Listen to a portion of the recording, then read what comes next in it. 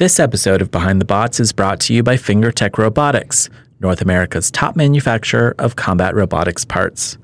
If you're interested in building your first combat robot, check out Fingertech's Viper Kit, which includes everything you need to build a fully functional, competitive Antweight. Fingertech also carries a complete line of wheels, hubs, motors, and other components if you want to build a bot from the ground up.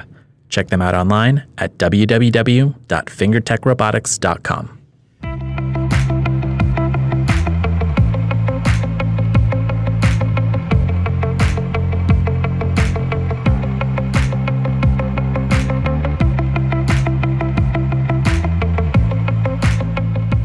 From our warm and practical mitten factory in Vermont, this is Behind the Bots, the podcast that brings you the stories of the millionaires and billionaires behind BattleBots. I'm Chris. I'm Luke. I'm Lindsay. Oh, and I'm Kyle. And today on the podcast, our interview with Mammoth Captain Ricky Willems. We'll wrap up the show with this week's installment of Robots Around the World. If you like our show, please rate and review us on Apple Podcasts, Google Play, Stitcher, Spotify, TuneIn, CastBox, Player FM, and Podbean. So you'll have to take off your mittens to actually write the review. Follow us on Facebook, Instagram, and Twitter at Behind the Bots, and tell a friend. We really appreciate your support. Once again, we are asking for your support. Time now for yet another round of Snap Decisions, where we make ill-informed predictions about this week's fight card and score them against your ill-informed predictions. Last week, we had 36 people participate in Snap Decisions. 13 of us called 7 out of the 7 fights correctly and won a free sticker pack. That group includes Cameron Hutton, Alexander Archer, Mike Lesko, Sammy Bendali, two-time winner Corey Schweinhart, L. Irene, Joseph Somers, Tom Brisbourne, B is for BattleBots illustrator Caleb Kempson, Stuart Hunt, Jesse Mullen, Austin Brady, and Rihanna Taylor. So congratulations to all of you. And because of this, people in Vietnam, Timbuktu, Guam, you're all excluded. I'm sorry. If we're going to keep having episodes where the fights are this predictable, we just can't send you stickers to the middle of nowhere. I will tell you that I spoke with Jesse, L, Cameron, and Tom, and I will be sending stickers to the UK, Malaysia, and Australia at a horrifically high personal expense. And I personally blame BattleBots for that, for coming up with a kind of predictable fight card. But we will talk about that later. The sure shot last week was Sub-Zero versus Sporkanok, with 35 out of 36 people correctly predicting that Sub-Zero would win. I was the one person. I was the one outlier. The hardest match to call was the main event, with just 22 people correctly predicting that Hypershock would win. All right, let's run through this week's fight card. I'm really looking forward to hearing your predictions. At first glance, my snap kind of like first glance is that this is slightly less predictable, but we do have a couple of odd matchups here. So are you ready emotionally, physically, spiritually? Chris, Lindsay, Kyle? I'm ready. Bring it on. All right, cool. In our opening match, we have Kraken versus Huge. Kraken is coming off of a huge win in their first main event against Witch Doctor. And Huge, which now sits at 0-2, desperately clinging to this record in hopes of improving to 1-2. Your thoughts on this match, Kyle? What you gonna bite?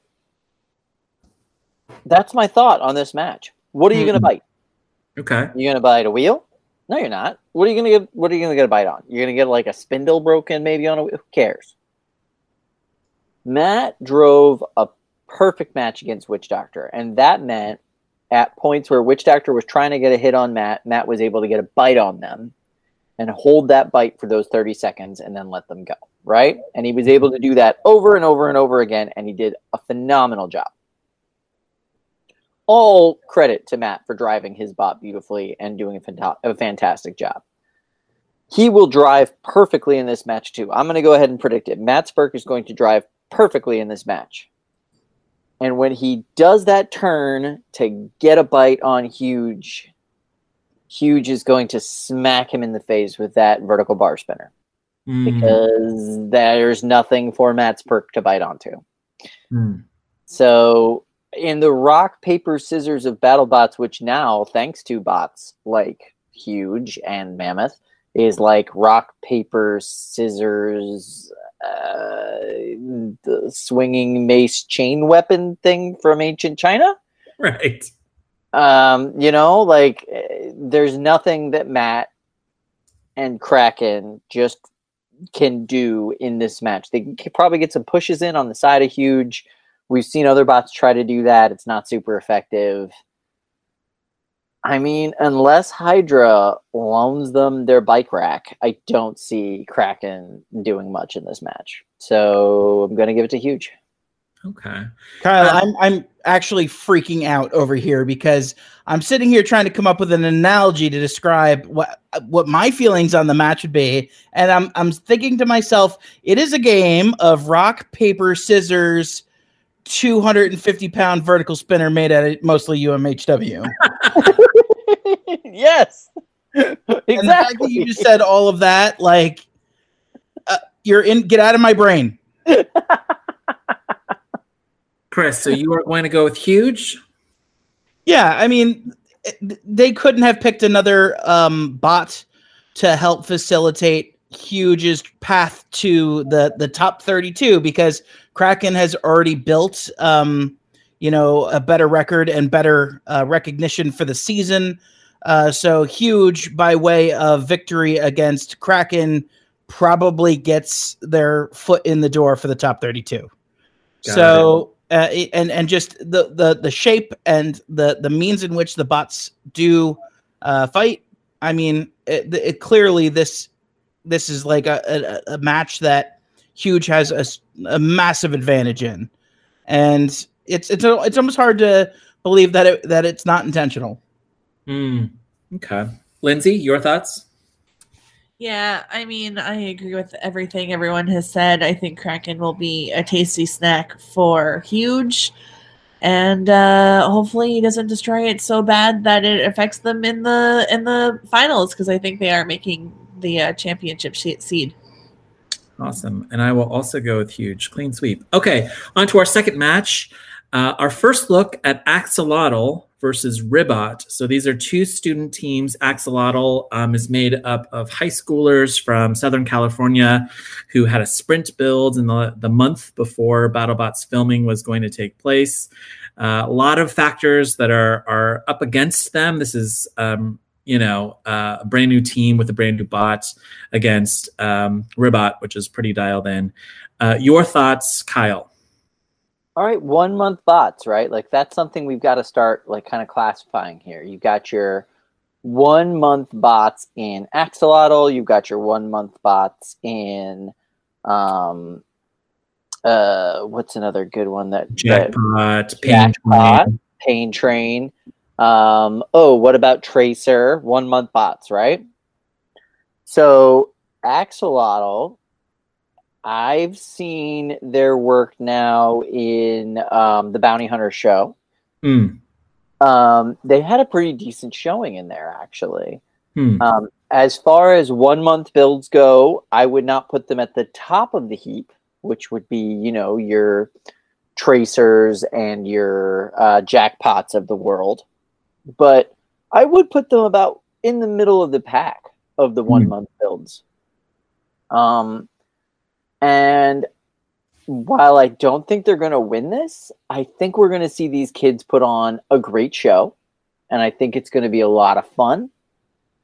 That said, it's got to go to Ribot. They're just more experienced. They've got a lot more time to dial that bot in. And Ribot's performing very well this season. So, yeah, the Ribot boys got this one.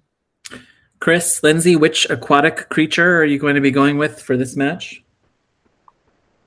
For the sake of brevity, I'm gonna nod and agree with Kyle, and I'm gonna go with Ribot. Lindsay? For the sake of even more brevity, I'm gonna say what they said. Another clean sweep. I'm also going to go with Redbot. All right. Also a 1 month build, right? Yes, that's true. Yeah, that's right. So many 1 month builds in this. So interesting. We have these like super dialed in robots that have been together for like a million months before this tournament, and then a whole bunch of 1 month robots. On our third fight in the fight card, Rotator versus the Big Dill. Rotator also looking for its first win of the season, hoping to squeak in with a low seed in the top 32 versus the Big Dill, which has had two really good fights that have gone, really, really great reliability from that robot. Your thoughts, Kyle, here? It's got to go to Rotator. I keep saying that things are going to go to Rotator when they don't go to Rotator, but this one's got to go to Rotator. Okay. Chris, Lindsay? I don't even have a pickle pun for this. It's going to be Rotator. Okay. Despite the Big Dill's best attempts to spear their opponents. Are you thinking of Bale Spear? No, because they have the little pickle spears out front. I got it, Lindsay. I got it.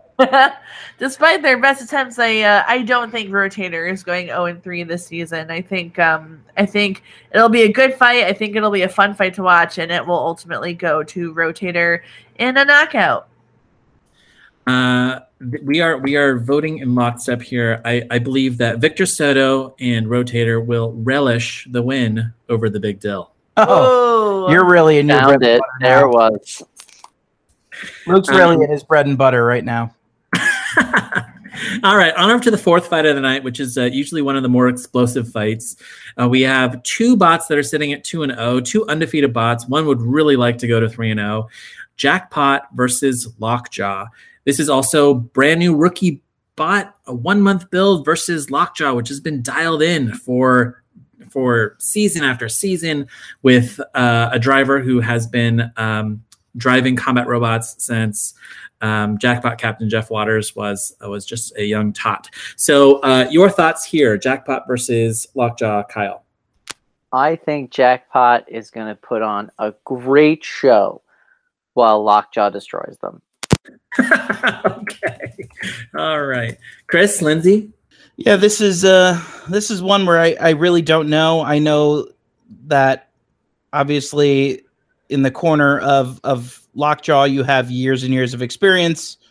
With Jackpot, a new bot, you know there still could be questions around reliability and things that might have not really been thought of during the build process. But you know what? They might have luck on their side. They do probably have a little bit more reach. This feels wrong in every imaginable way, but I'm going to say Jackpot. Okay. All right. Lindsay. I appreciate your opinion, Chris, but I will differ from you, and I just have to go with experience over quick build. So I'm going to say Lockjaw. I don't have much to add. I will point out to all of our listeners that I'm wrong most of the time.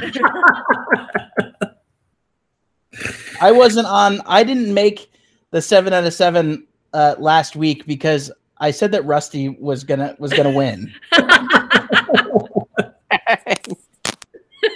So don't, please, if you're gambling on this, don't take my opinions as anything credible.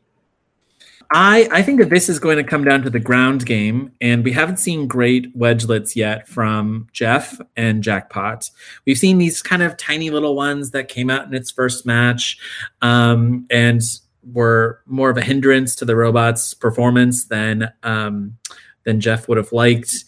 Whereas Lockjaw has these really long forks. I think we're going to see them get underneath Jackpot and really land some big hits. I am interested to see Jackpot's configuration, though. I know that the main weapon doesn't change, but I would like to see what they're planning, I guess, on the front end, and whether they have their self-rider kind of working for this match. But I would agree with you, Kyle, that I think that this is going to be an explosive fourth match. All right, on over to Bloodsport versus Kronos. Probably our hardest one to call. We have two incredibly high kinetic energy robots here. Great reliability in both of them. Could really go either way.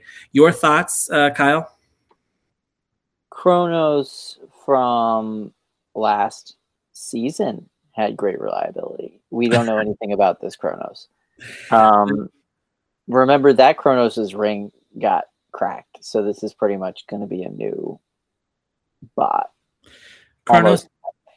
Yeah, I mean, Kronos does have a loss to P1, right? It's an unaired basement fight, and from what I understand, Kronos just couldn't spin up in that one. So, all right, so let me expand on this this crazy conspiracy theory. I've been I've been drawing red lines across my wall thinking about this fight, and here's what I've come up with. Brian Nave once told us that Tombstone dodges him because the physics of a full-bodied spinner, a full-bodied shell spinner, up against a bar spinner like Tombstone was just really bad for them. The producers never put that fight together because they didn't want Tombstone to get embarrassed by a low-seeded bot like Captain Shredderator. And similarly, in this situation, you have like a full-bodied ring spinner in Kronos going up against a powerful bar spinner in Bloodsport. And because of that analysis by Spin to Win Brian Nave, my thoughts are that Bloodsport is going to completely and totally win this fight in like 2 minutes. By that logic, the reason why all the jocks didn't actually bully me was because I practiced my katana in my backyard when I was 14.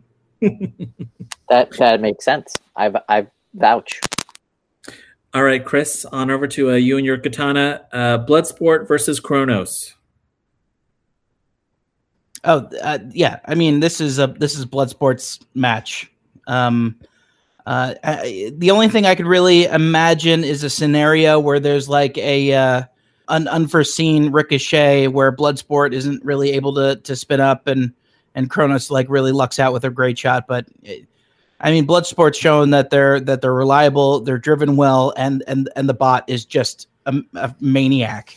I mean, the only thing that I could see maybe posing an issue for Bloodsport is if Kronos was like lower than their bar, maybe then the spinning Kronos would be able to push Bloodsport before they could be fed up that wedge or like their side up to the bar. But I really see this as Bloodsport's match to win.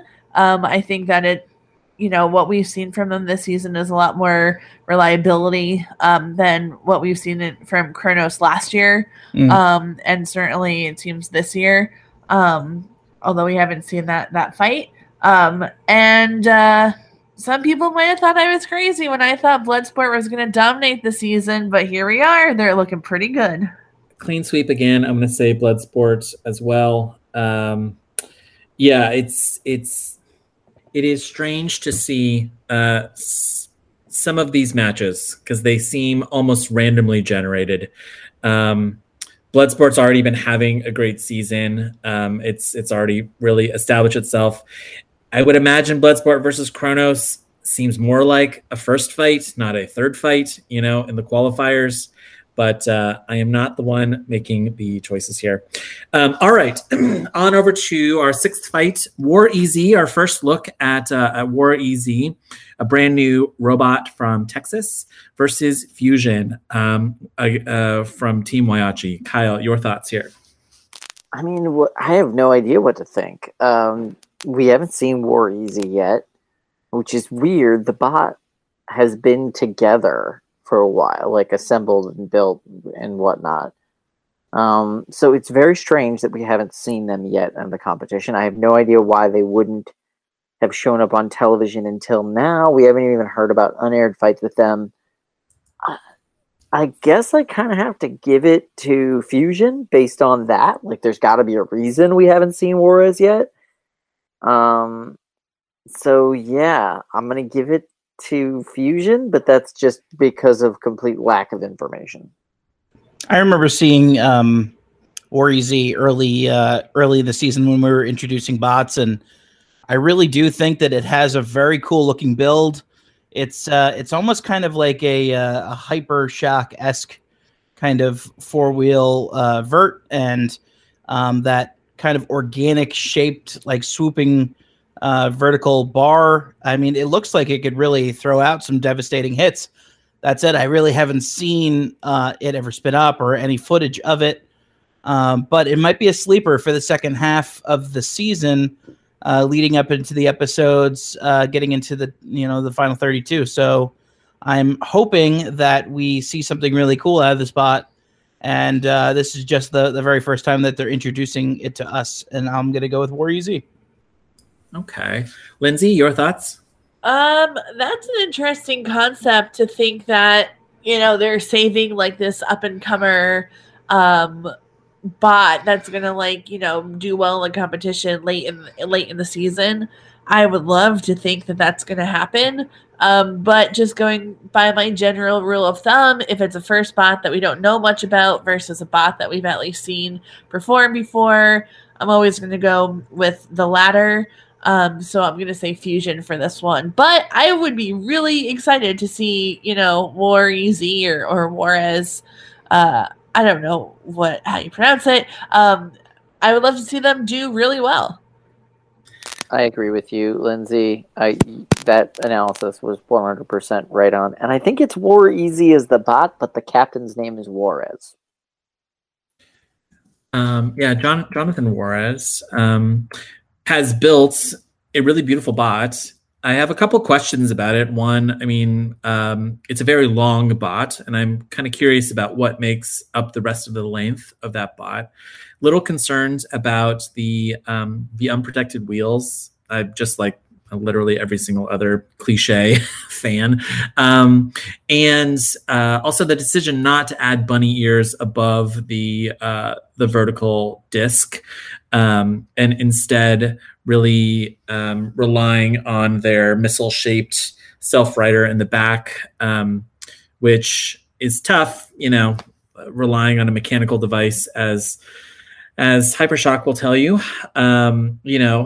You want to ideally have a fail-safe there. This is a absolutely gorgeous bot, though. I am really, really hoping that it is fast and nimble and powerful. But I suspect that the reason why we haven't seen them yet, the reason why we haven't seen them in the first, second, third, fourth episodes, is that they were having some early kind of gremlins, some issues, and those may be on display. So I am going to go with Fusion. Okay, on to our main event. Tombstone versus Scorpios. Kyle, this one's going to be good. I am really interested in hearing your thoughts on this one. Scorpios. Scorpio. They were made to beat Tombstone. The point of Scorpios is to fight Tombstone. The giant plow on Scorpios is intended to absorb those hits from Tombstone. The hammer saw on Scorpios is intended to rip apart that truss that holds Tombstone's weapon. Scorpios is designed to destroy Tombstone, and I'm going to go ahead and say that Zach and Diane are going to use it to its full design parameters in this fight, and I cannot wait to watch it. Okay. Counterpoint, they did lose to Bloodsport in their first match this season. Bloodsport is Tombstone-esque, it's obviously not the same. But do you think we might see Zach and Diana run into kind of similar problems there? No, because Bloodsport is all blade on top. Tombstone is blade out front. Okay. And if Zach and Diana can ram into Tombstone and stop that blade for just a second and smash down into that truss work, that's what they need to do. You know what I mean? Loosen that blade, wobble that blade, get the framework for that blade all broken apart. There's nothing to hit on Bloodsport with a top-down weapon like that. You know what I mean? You can't come down on them without hitting blade, and you're going to break your weapon when you do that. That is not the case with Tombstone. Rock, paper, scissors wise, Scorpios is very bad for Tombstone. Interesting. Chris, Lindsay. Yeah, that is true. Scorpios is a bot that is designed to fight bots like Tombstone, but can you ever be fully prepared to fight Tombstone? Just to kind of break it up a little bit, I'm gonna say that there's probably a chance that Tombstone is able to disrupt that strategy and maybe pull off a wheel removal or something like that hobbles them, and I'll go with Tombstone. Okay. Lindsay, are you siding with the King of Kinetic Energy or with Zach and Diana from Scorpios? Well, so here's how I see it. Last season, we saw a really great match between Tombstone and Sawblaze. And I think there's argument that Sawblaze has a better, track record in terms of like who they've won against and who they've lost to. And Sawblaze couldn't pull it off. Tombstone won that battle. So I think just based on that experience, if Sawblaze couldn't do it in that battle, like I'm not sure that Scorpios can. And so just based on that, I'm gonna say Tombstone. Okay. I'm also going to go Tombstone. I think that the challenge with Tombstone is that you have to basically drive perfectly. Zach and Diana are fantastic drivers. They work together really well. But you can't make any mistakes for 3 minutes. And, now I'm talking myself out of it because we saw in the preseason that Scorpios had built all of these special wedges, these special plows. And you have to imagine that they had built an anti-Tombstone plow. Okay, all right. I'm changing my mind on the fly. All right, I'm going to go with Scorpios. I'm really stoked about this fight. As I'm looking at it in my mind, I mean, I can see it. I can see the path to victory. And I hope that we see some really, really cool like plow design come out. I know that team has put a lot of thought into their bot in the off season, and I'm a Scorpios believer. All right, I'm on board. Team Scorpios all the way. I will say that it's interesting that so many of our predictions are similar, and I'm getting flashbacks to this week, and I hope that we don't have another, 12, 13, 14 perfect predictions. Kind of odd that like at the cusp of the top 32, the cusp of the championship, that we're seeing lopsided matches. But I guess we'll have to see. We're running out of stickers. We are. Yeah, we're going to have to send Greg and Trey a bill because they are really depleting our sticker supply pretty quickly. For Corey Schweinhart, like I had to dig into like my swag box to try and find other stickers because we already sent him a Behind the Bot sticker, and who knows, maybe he'll become a 3-time perfect predictor this week.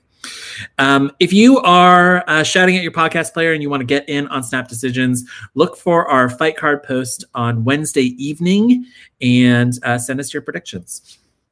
Time now for this week's Combat Robotics news. I have 3 news items for you today. First up, we want to wish Chomp Captain Zoe Stevenson and her husband Yasha Little chomp-sized congratulations on the birth of their second child earlier this month. Congratulations, Zoe and Yasha. Technically, like their 4th child. If you count the bots. Right. On over to Florida, where Witch Doctor Captain Andrea Galately is putting out a call for a social media manager who can help the team get more engagement on their Witch Doctor Junior video series and their BattleBots post-show Tale of the Tape. Check out details on the team's Facebook page. And finally, BattleBots Internet is buzzing this week after a Malaysian artist named Hotcoin released anthropomorphized versions of dozens of 2020 bots as female superheroes that manage to capture the essence of each robot. Highly recommend checking these out and watch out for possible merch in the future. Check out Hotcoin on Instagram. That's HOTCOIN. Koin. All right, let's switch gears and get into our recap of episode 7. This was an episode without an upset. Every bot that was favored to win did in fact win, and we saw a couple of pretty lopsided matchups. Basically, the bot that had the higher kinetic energy weapon came out on top. Think about these. Copperhead versus P1, Beta versus Rusty, Sub-Zero versus Sporkanok. These were good fights. These were entertaining fights, but predictable fights. On balance, the fights in episode 7 were fun, but lacked much, if any, surprise. All right, let's get into our first fight of the night, Captain Shredderator versus Axe Backwards. We saw some pretty big changes from both of these robots. Externally, Axe Backwards came out with a really smart wedge attachment. I am loving this wedge. I would love to hear your thoughts on this wedge and whether Kurt should adopt this wedge permanently going forward. I thought it was great. And Captain Shredderator came out with internal changes that were designed to capture more of its boss' past performance. Both bots were in peak form in this fight, which was really cool to see. Captain Shredderator managed to clip off one of Axe Backwards' wheels, snapping an 8-match losing streak. But it kept spinning after the match, and some people say it's still spinning to this day. Your thoughts on this fight? You said that there were no surprises, but I think the performance of Axe Backwards was the biggest surprise of the whole episode. Okay. All right. Say more about that. I mean, I don't think we've seen a fight that was that good from Axe Backwards in seasons. I don't know. I thought it was doing really, really well.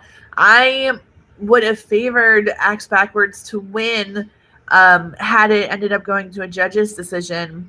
It was just really thrilling to see. I had a lot of fun watching that bot. And, I know that Kurt is there to put on a good show, and he always does, but I think this was one of his best ones yet.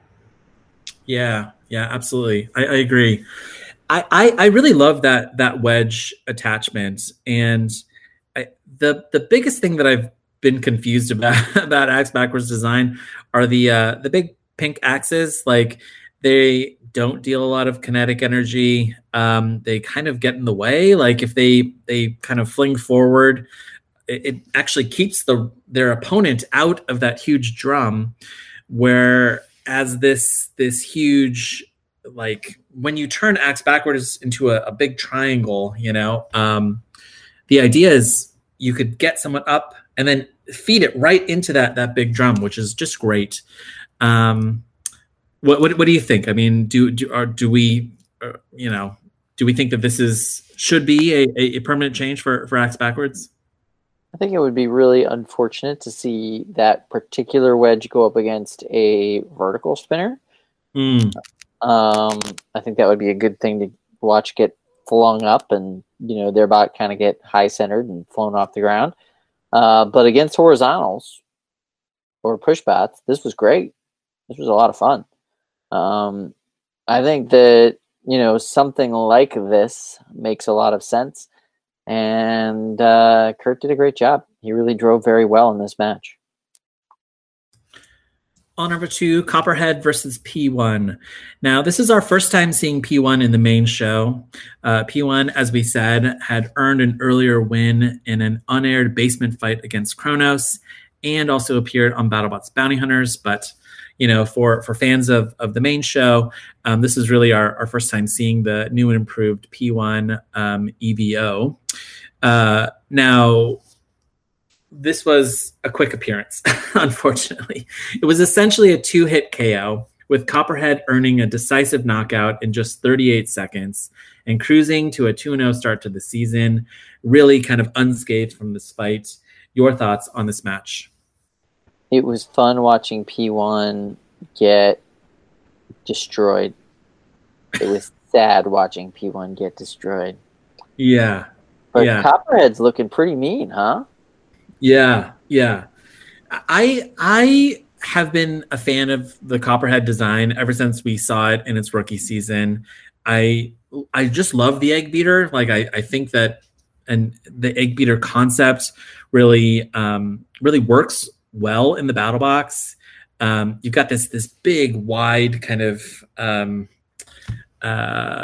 weapon that is designed to make maximum amounts of contact, really kind of punt its opponent up in the air. And we're seeing really Copperhead's great performance from that robot so far this season. But yeah, it was pretty one-sided. I did not realize Copperhead was so little until this fight. It's so little. Yeah, it's a dense little bot. It is. Dense. Yeah. Yeah. All right, on over to the Battle of the Hammers, Beta versus Rusty.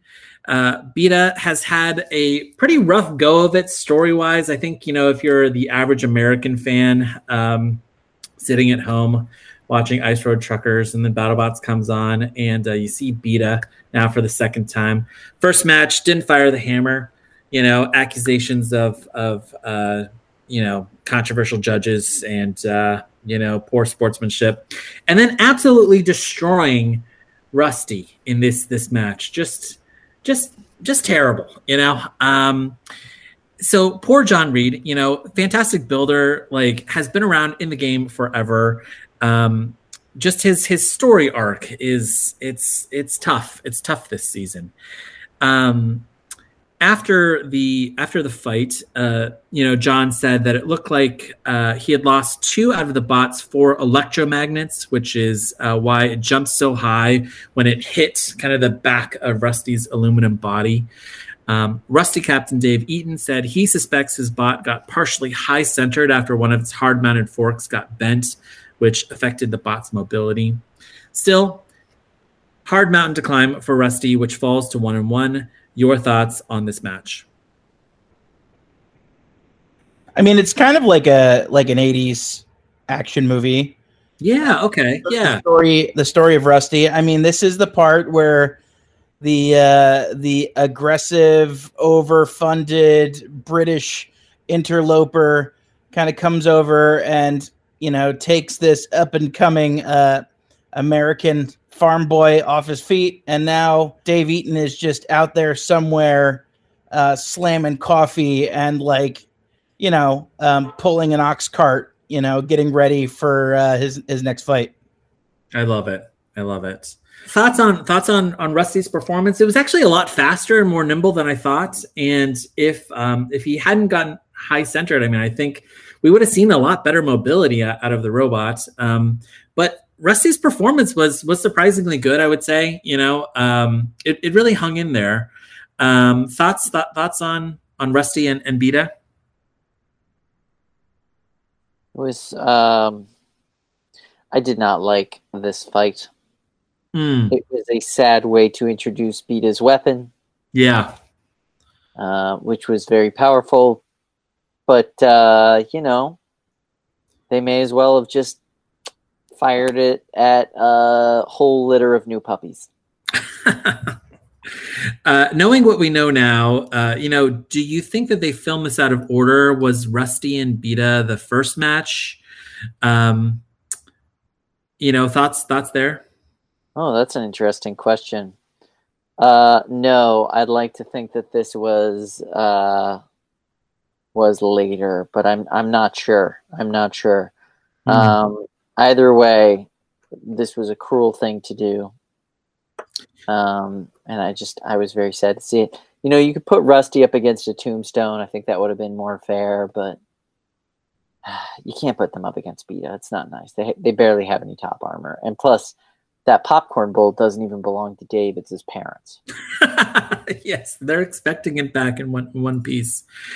There was like a little bit of discussion online after this match where people were basically complaining that about top-seeded bots, these $50, $60, $70, $80, $90,000 bots going up against garage builds, going up against kids.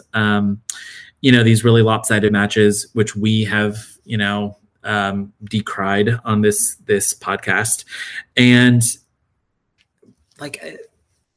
Dave got in there and was like, they're for us, like we want to fight the biggest bot that we can. And like that, it like shifted my mindset about it. If I bring Rusty, if I'm Dave and I bring Rusty to the competition, I want to fight Tombstone. I want to fight Beta. I want to fight Hypershock, like give me that shot.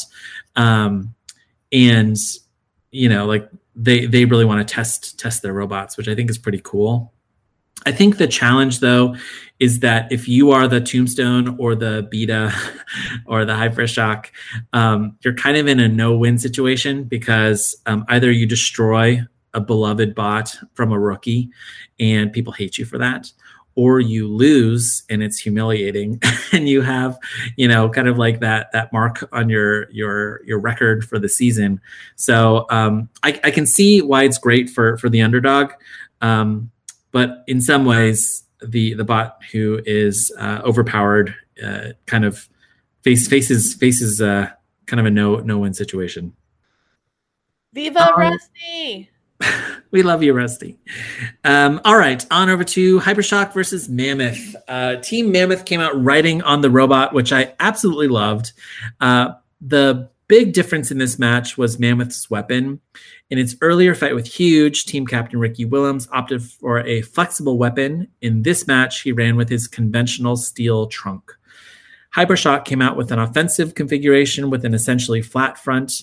This was a driving match, and Hypershock is one of the best driven bots in the field this year. We saw Will Bales get around to the side of Mammoth and tip it over and deliver that kill shot to its batteries. We're catching up with Ricky in about 10 minutes, who will break down this fight. Really good analysis of this match. But in the meantime, any thoughts on Hypershock versus Mammoth? Just want to reiterate, this has been said many times on social media, but Will Bales couldn't hear Ricky, and his bot was a little bit torqued at the time. I've now recently learned after watching the most recent episode of Tale of the Tape. And so it was drifting to the left as he was driving. So while he was aiming for Ricky's wheels on Mammoth, he actually swerved a little bit and hit the battery box and exploded it. So Will Bales did nothing wrong. Is that right? Will Bales did something wrong, but it wasn't ill-intentioned and it wasn't mean-spirited. I will say that assuming that this episode all happened on the same day, and most of these episodes do happen all on the same day, this was a terribly expensive day. Between the continually spinning Captain Shredderator and then the massive lipo fire after literally all of Mammoth's batteries went up in flames. This day cost a bajillion dollars. Like 45% of the entire BattleBots production budget went into this day.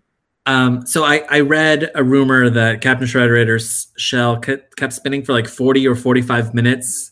Yeah, 45 minutes. That's like the consensus. Yeah. And then Ricky, how long did he say his batteries burned for? He said it was well into the evening. Like after the people were going home and there were still people in the box sucking lipo smoke. Wild. Aside from that, I think if I had to choose any BattleBots team to be a member of, I think I would choose Mammoth. Really? Yeah. They just look like they're always having so much fun. And they come out, they ride on the bot. Like, I think they just have a really good time with it, and they have a good humor about it. And yeah, now that I think about it, I think I would join Team Mammoth if I was a bot builder. Okay. It's not because they have the coolest jackets. And they have the coolest jackets. Okay. Speaking of which, apparently there's an Indiegogo for Mammoth jackets. Go get one. Yeah. I included a link to the Indiegogo in this week's show notes, so go check it out. All right, on over to Sub-Zero versus Sporkanock. This was a tough second match for Lilith Specht and Sporkanock, which seems to continue to face reliability issues. We did see our first look at the bot's spork-shaped hammer configuration, but didn't see the power in that hammer that I'm sure Lilith wanted to wanted to show on the show. Instead, this was another squash match for Sub-Zero, which dominated in its fight throughout and improves to 2-1. Your thoughts on this fight? This was a great match for Sub-Zero. I felt bad for Sporkanock. Yeah. There just wasn't a lot they could do. They couldn't win the pushing game. They couldn't really win the low ground game. The Spork could have gotten some hits in, but we now know that there were some reasons why the Spork was a little bit anemic at this point in the tournament. Yeah, tough match for Lilith, but great match for Sub-Zero. And I'm glad that they are kind of showing their power, showing their ability going into the end of this these fight nights, and hopefully they get seeded well in the round of 32. I would tell Lilith, don't lose hope. It took Sub-Zero some time to get up and running and working smoothly. So I hope I hope that we see her and Sporkanock again in future seasons. Well said. All right, on over to Tracer versus Balespear. Tracer, top form. And Needle, top form, doing what Needle was designed to do. Tracer, very ambitious robot from returning builder Jason Woods with an innovative internal design and some interesting thinking around the geometry of the robot. So far, the team has faced some pretty typical rookie reliability issues and challenges around self-writing. But the bot was looking good here as it managed to work together with Needle to hold Balespear in place and rip off one of its front plows. Your thoughts on this fight? It was really cool to see Needle do the Needle thing so well. Yeah. That was neat to see that. And on such a high up bot, Balespear's I think they described him as the monster truck of battle bots, which I think is a great descriptor for them. No, it was really cool. I really enjoyed this fight all the way around. I thought it was really great to see Tracer do so well and really show what they're capable of going into hopefully the round of 32. It seems like they might be on the list. We'll see. But they did a great job in this fight. Is Needle the best mini bot in the fields for 2020? Yeah, Warstop's not here, so obviously it's them. I heard that Warstop is here, but it was painted and now sits on Emmanuel Carrillo's team with the Big Dill and has been renamed to a meatball, I think, Spicy Meatball. But yeah, I mean, we haven't seen Spicy Meatball / Warstop do much. Gassy Cat was pretty fun. Last week. Spitfire kind of was knocked out of the sky. I think Needle might be the mini bot to watch this season. Really interesting kind of cam lifter design there. Capable of exerting a huge amount of force, lifting up to 500 pounds. And I'd love to see that design in more mini bots and maybe even a heavyweight. Yeah, 100%. I think the most adored mini bot is a competition now between Kraken's little narwhal bots and the little snake bots from Copperhead, because both adorable. What about Slapbox's little mini bot? Oh, yeah. Yeah, okay. Super effective, wasn't it? There's some good mini bots this year. But yeah, a Needle, definitely one of the most useful mini bots that we've seen in recent years. All right, on over to the main event, Whiplash versus Gruff. I loved this fight, and this was the hardest one to call for a good reason, because we saw incredible driving versus bulletproof reliability. I looked this up. This stat is remarkable. Gruff has faced 7 fights so far in his BattleBots career, and every single one of those fights either ended with Gruff earning a knockout or the match going the full 3 minutes. There's just one match that didn't go the full 3 minutes. Its 2019 match against Endgame, which ended in 2 minutes and 59 seconds. So this is an incredibly tough robot. An interesting fact that we learned after this match, Gruff is running a hybrid drive this season with 2 wheels running with brushed motors and 2 running brushless. That decision alone allowed the team to shave off 12 pounds, which they put into its mega torches. Whiplash driver Matt Vasquez is arguably the best in the sport and has really dialed in his bot to complement his driving style, repeatedly getting under Gruff, flipping it on its head, and attacking from above and below. Whiplash was in top form and earned a unanimous judges' decision here. Your thoughts on this really exciting main event? It was really fun. It was a great match to kind of complement the episode and to wrap things up. We saw some great driving. Maddie, of course, was very, very aggressive and made sure that Gruff couldn't take that role of being the aggressor, of corralling Whiplash, and because Maddie was able to kind of stave off Gruff's traditional aggressive role, he was really able to strong arm him throughout the match. This was just textbook Whiplash. They drove beautifully. They utilized their weapon in every way, shape, or form, and they outlifted a lifter bot. Perfectly done, all the way around. This was Matt Vasquez really showing why he's at the dance and why he's so feared by all of the other builders.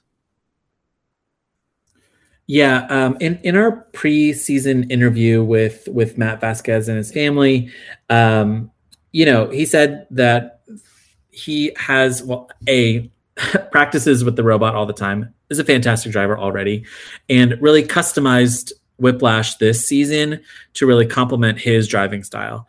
And every single season, they are dialing in this robot more and more and more. This is one of the most fun robots to watch. I wish that we could see Matt Vasquez every other week, just because he's just a super fantastic competitor, and it's just such a joy to watch him work inside of the battle box. So I absolutely love this match. And that's it for this week's predictions, news, and Fight Night recap. After the break, our interview with Mammoth Captain Ricky Willems.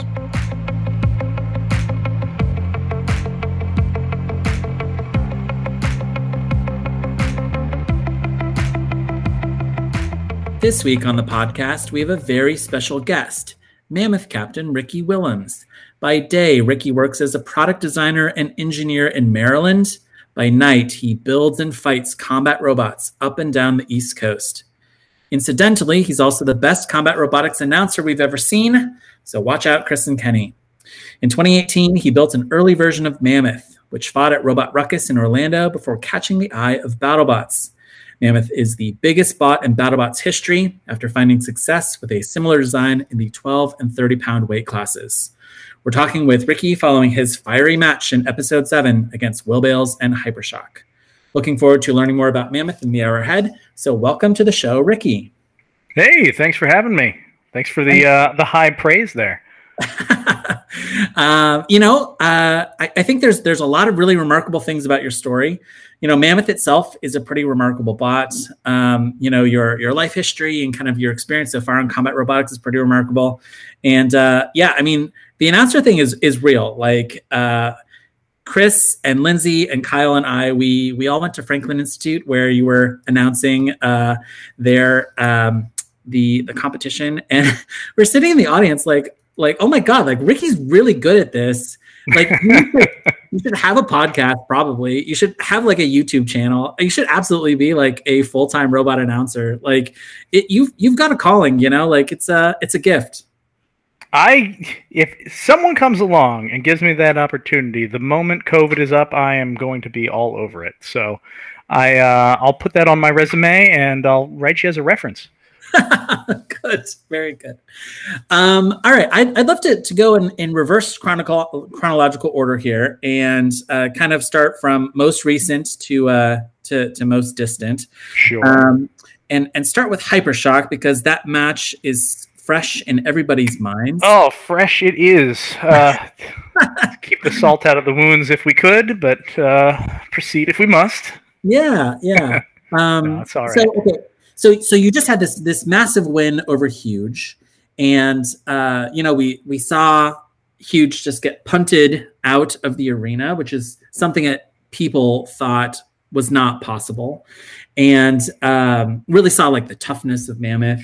And then the producers come to you a couple days after that fight, and they tell you that you're going to be facing Will Bales and Hypershock. I'm curious, like, what's the strategy? Like when you kind of sit down with your team and you start talking about how you face somebody like Hypershock, what was that conversation like?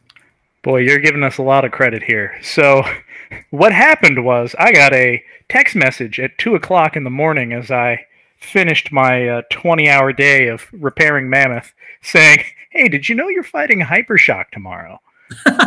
And this was seriously, I was in bed. I'd pulled the covers up, and I see that flash across my phone, and I was like, "Well, I've done it now. We'll see what happens in the morning." Because I had told the producers before the season started I would love to fight Hypershock. So I had a feeling it was coming, and in fact, after fighting Huge, my team asked me, who do we want to fight next? And I was like, Hypershock is the right person, right? Is the right robot. Will is the right person here. They're high profile. They are iffy in performance. They're either very on or very off. Hypershock is terrifying when it's working, and when it isn't, it's the perfect moment for someone to swoop in and get themselves a tremendous amount of credibility. And what's more is that I'd compared Mammoth to Hypershock in terms of how fast it could drive a couple of times, and I'd set myself up as, I would really like to get to the level of driving skill that Will has. So there were all these reasons why Hypershock was a great match. Unfortunately, Hypershock working was one very good reason it was not such a great match. So I was excited and nervous and all the things that you would expect, I suppose, is the short answer.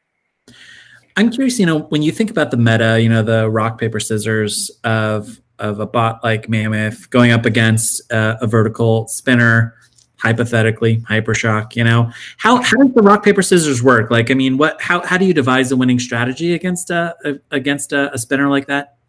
So it's a good question, right? Because I knew what happened last year when I fought vertical spinners, because we fought Wan Hu, and I told Pete Abramson at when we had that fight. He said, "Hey, what are you thinking?" Because it was the end of the year. We didn't even know if that fight was going to be on TV.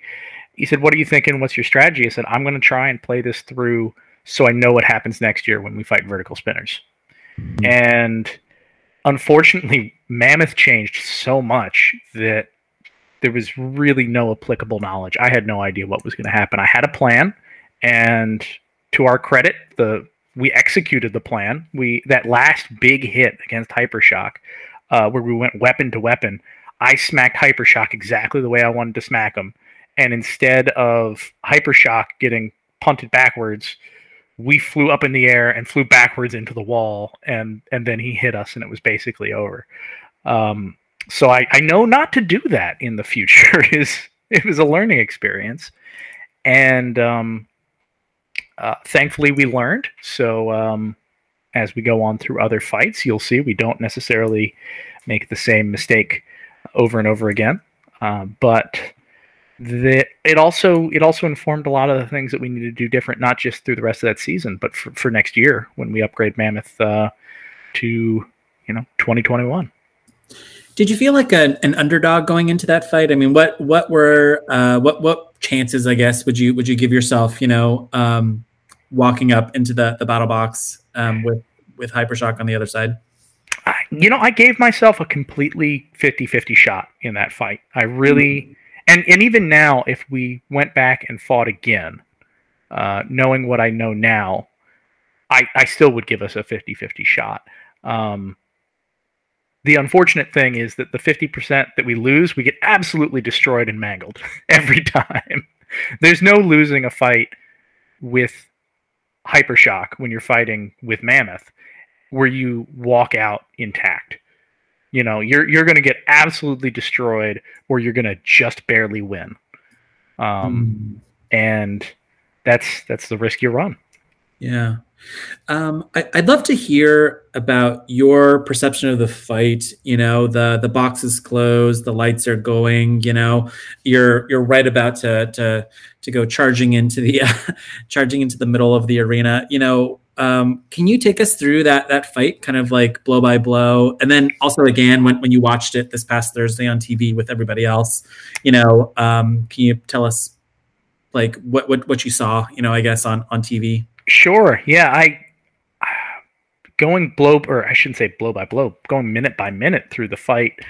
I started off absolutely, jittery with nerves, and as I progressed through and I saw kind of Will's TV mannerisms coming out, I was like, okay, we gotta go big or go home. This is gonna be what it's gonna be. We're gonna see how we do.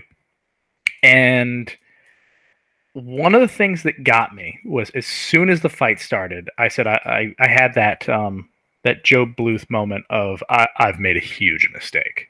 And I had turned down the speed of Mammoth for the fight against Huge because Mammoth is monstrously fast this year. Mammoth was, I think, 5 miles an hour faster than Hypershock this year. But unfortunately, I'm not nearly as good a driver as Will is. I'm learning. I'm getting there fast, but he's got a lot more experience than I do. So I turned the speed down to make it a little more controllable. And as soon as he started whipping around, I'm like, I would kill for that extra 15 miles an hour right now. It would make all the at least would make it so that he couldn't get a good shot on me. And that was my first impression. And as he circled me through that match, I was looking for an opening, and that's when I had my second I've made a huge mistake moment, which is there were a couple points where he fainted. He had a boxer move of give an opening, take it away, and counterpunch, and I fell for like 3 of those in a row. And one of those hits took off my front leg entirely. That whole, he just chopped it entirely off. And one of the ones before that, he damaged it. And as soon as those legs got damaged the way they did, and I didn't know he was going to be able to cut through them basically like butter. But as soon as he cut them, my ability to win that fight dropped 90%. It would have taken a miracle at that point. And at that point, Bryce and I looked at each other. I think we both knew that was a do or die moment. So we drove right into him. Will drove right into us. We had this big weapon-to-weapon contact. Unfortunately, I was the one that went flying instead of Will going flying. And from there, it was just a matter of moments before we were knocked over and helplessly on our back. I do have a big point of pride in that our wheels never stop spinning. So they took out our weapon, but if for some reason we had gotten flipped over, even after the big last hit, we still would have been able to drive around the arena, which a little piece of me still wishes I'd asked for a second big hit at the end, because what would have been better than Mammoth just filling the entire arena with a smoke screen, driving around like some sort of mammoth with its head cut off. Literally, mammoth with its trunk cut off, I suppose. This is a really good segue into our first listener question, which comes from Matt Davenport, who asks, "What did you want Hypershock to do in that fight?" And I guess what were you hoping you were going to see from Will Bales? Well, I mean, see, it's interesting. I'm not sure if he's referring to that last hit or the entire fight in general, but the fight didn't go that far off from what I would have liked after the first few moments. The biggest thing that went wrong is we've got little wedgelets on the front of the robot, and I needed those to get under Will so that I could chuck him. And unfortunately, they broke like on the first contact. I drove into the right spot. They were supposed to get under Will. They were supposed to get under Hypershock. They did not. And from that moment, I was on the back foot. Everything was, okay, what do we do now? Try my best. Try to make an opening. Go at him from the side. Flip him over. If we had flipped him over, that really would have been the best case scenario. He couldn't self-right in that fight. They were having Will Bale's problems. And which is to say, just things weren't working for whatever reason. And if we could have capitalized on that and chucked him out of the arena, we could have had some TV magic. But after that plan didn't work out, it was see how long we can survive. I also read it a little bit as kind of like that last hit. Will Bales is such a precise driver that, and Mammoth is such a giant robot that he chose to drive it right into your battery box. So maybe we could talk about that a little bit. What is that? I'm assuming that's not what you wanted. It isn't. And first off, I don't hold that against Will. I know Will feels sorry. I know he's, I know he's penitent on every social media thing I've seen. We had a giant giant COVID barrier in between the two teams. So he can't hear what I'm saying, and I can't hear what he's saying. The only thing that he saw or didn't see is the thumbs up and thumbs down. So the instructions of don't hit the battery box, there's no way he was going to get that in the moment. So I can't hold it against him if he hit that. And honestly, that's the biggest, juiciest part of Mammoth when it's upturned to hit. Like, that's the obvious. I might as well put a giant target on the back of Mammoth and say, weak point here with big glowing letters. But, I can't hold that up against him. It definitely wasn't what I wanted. But you think about Mammoth is, it's 11 feet long.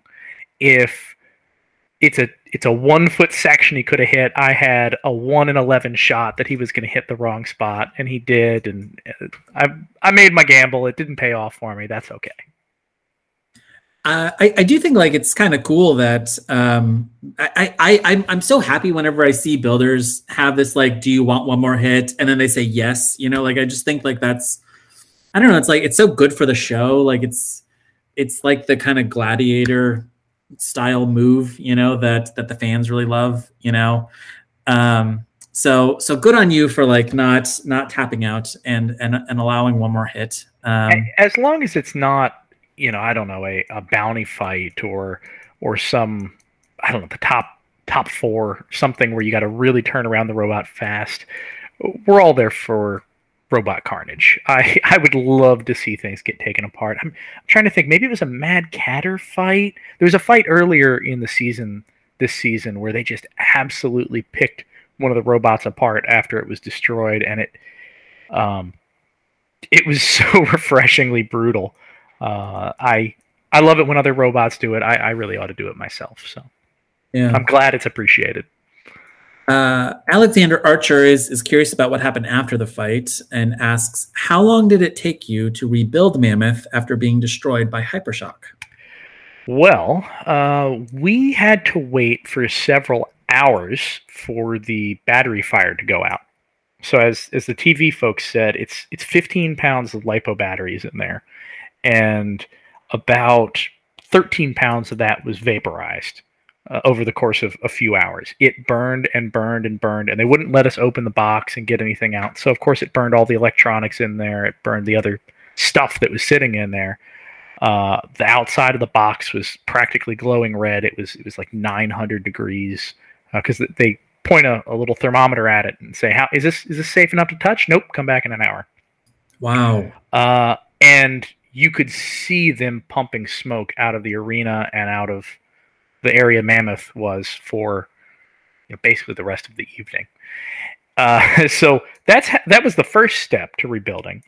And then our very talented mechanical engineer, Matt Bailey, went in and surgically removed a bunch of pieces and welded them in over the next couple of days. So it took us like 4 days to repair that there, I think. We moved to our second frame for a while.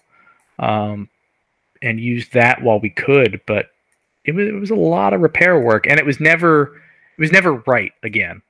You know, you can do a lot to put it back into generally the right shape. It's one of the nice things about working with steel, but it's never exactly the way it was before. So it was a long process. Thankfully, I got a great team. I want to move into another fight that you had this season with Huge. Mm-hmm. I want to talk a bit about your match against Jonathan Schultz. And, you know, going into that fight, the odds weren't necessarily in your favor. Every week, we ask our listeners to send their predictions, and just 14% of the fans thought that Mammoth would be able to defeat Huge. How was your confidence level going into that fight? I was sitting... That was another 50-50 fight. I spent a bunch of time trying to help Jonathan and Team Huge out, trying to get Huge running. They had a lot of trouble getting up to it, and I really wanted to make sure that they were 100% going into the fight, because that's the fight everyone wanted. That was the fight we begged for all of last season. That's the fight that the fans wanted.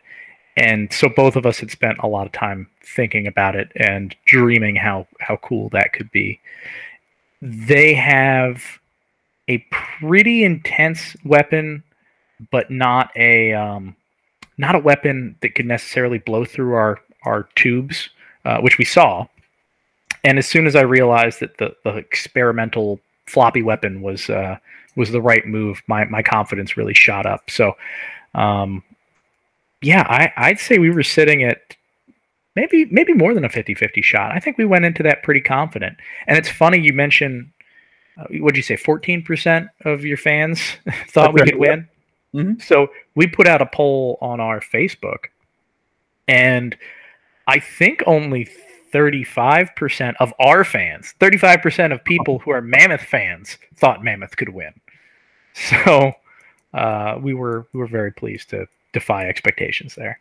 And Jonathan and Team Huge are fantastic, and they're good friends, and they're a good team, and everyone wanted magic to happen.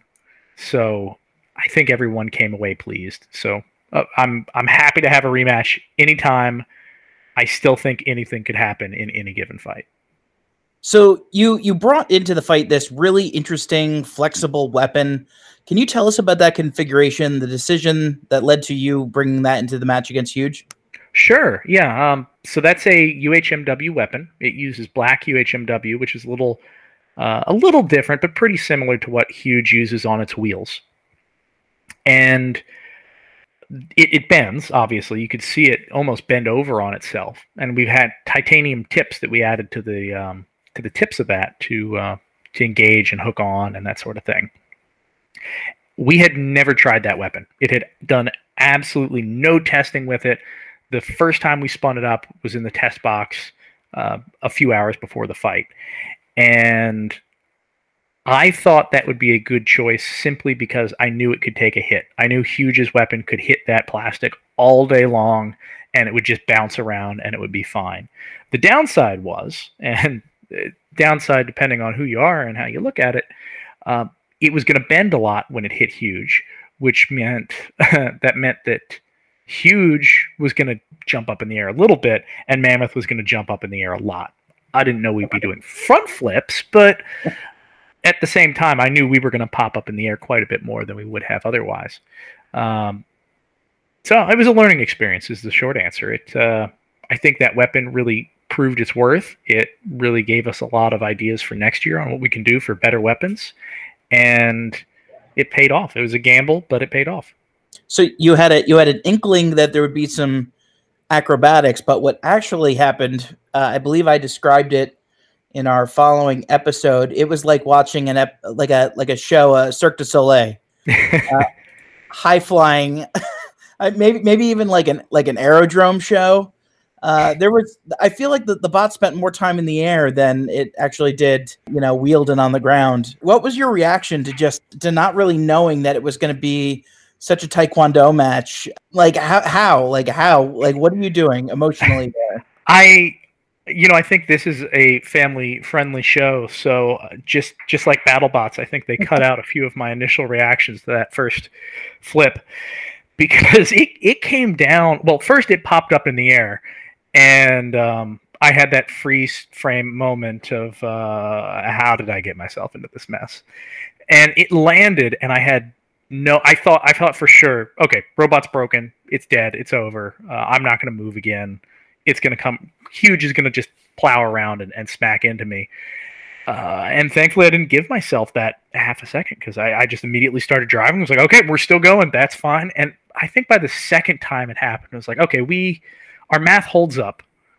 The robot can handle being dropped from 10 feet in the air because that was an important part of us designing it. We said we know we're going to end up in the air at some point. This needs to be able to survive quite a big drop. And I think by like hit 2 or 3, I switched from what is going on to bring it on, and that was kind of it was a magic moment in the match where I went from just shock and awe to drive and determination to win.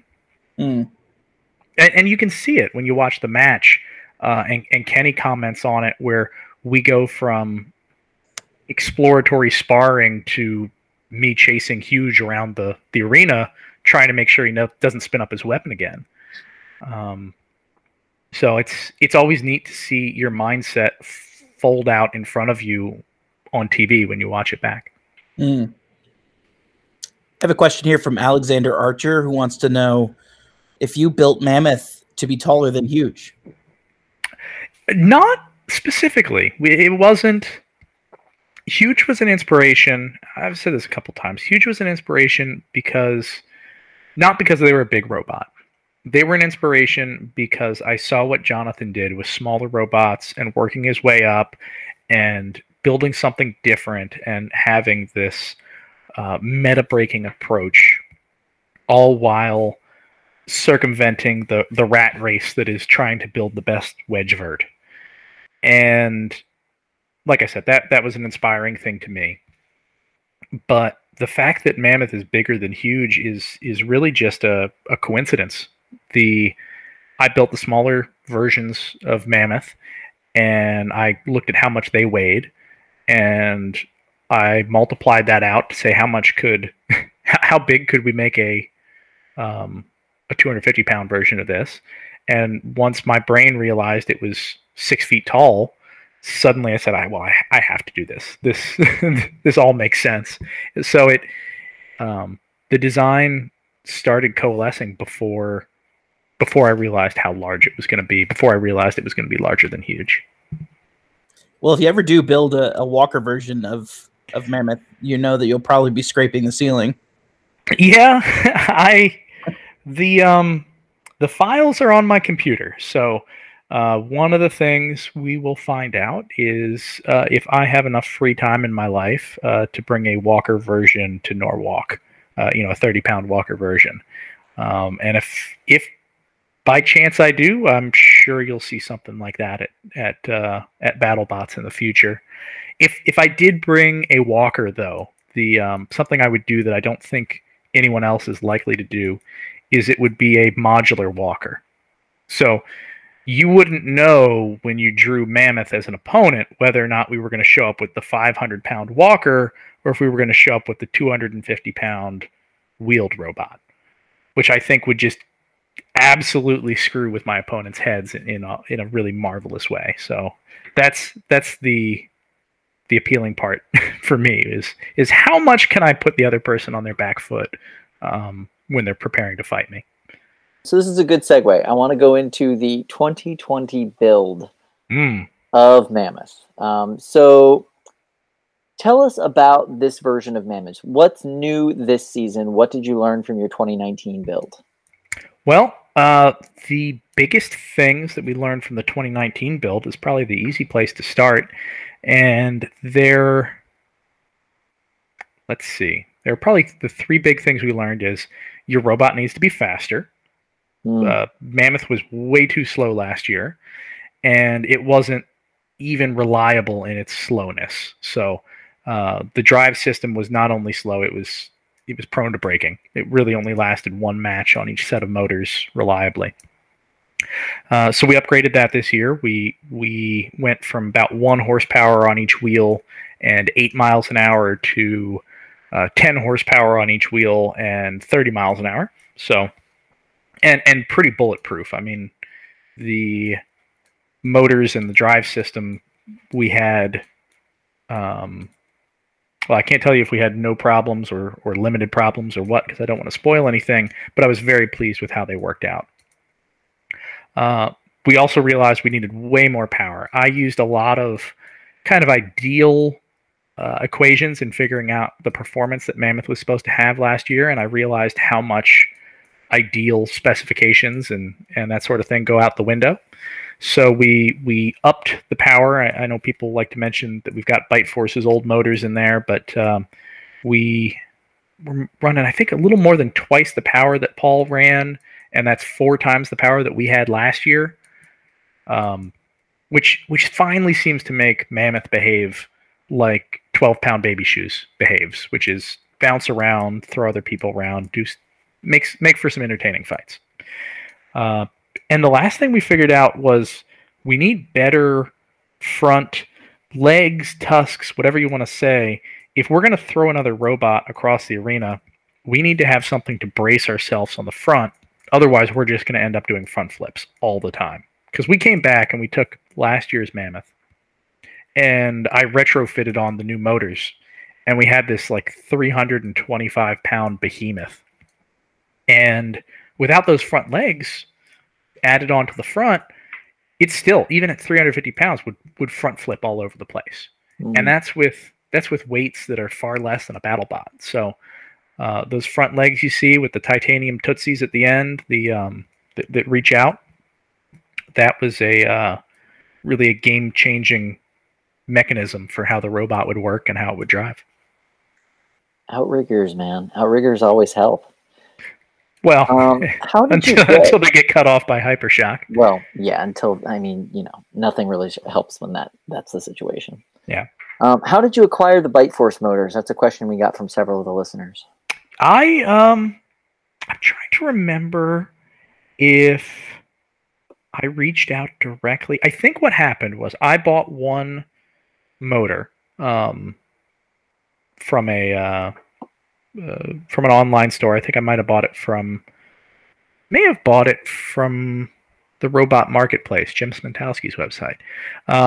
Anyhow, I was going to come to BattleBots when it was originally scheduled to be held, and I wasn't sure whether or not I could afford buying 2 additional motors.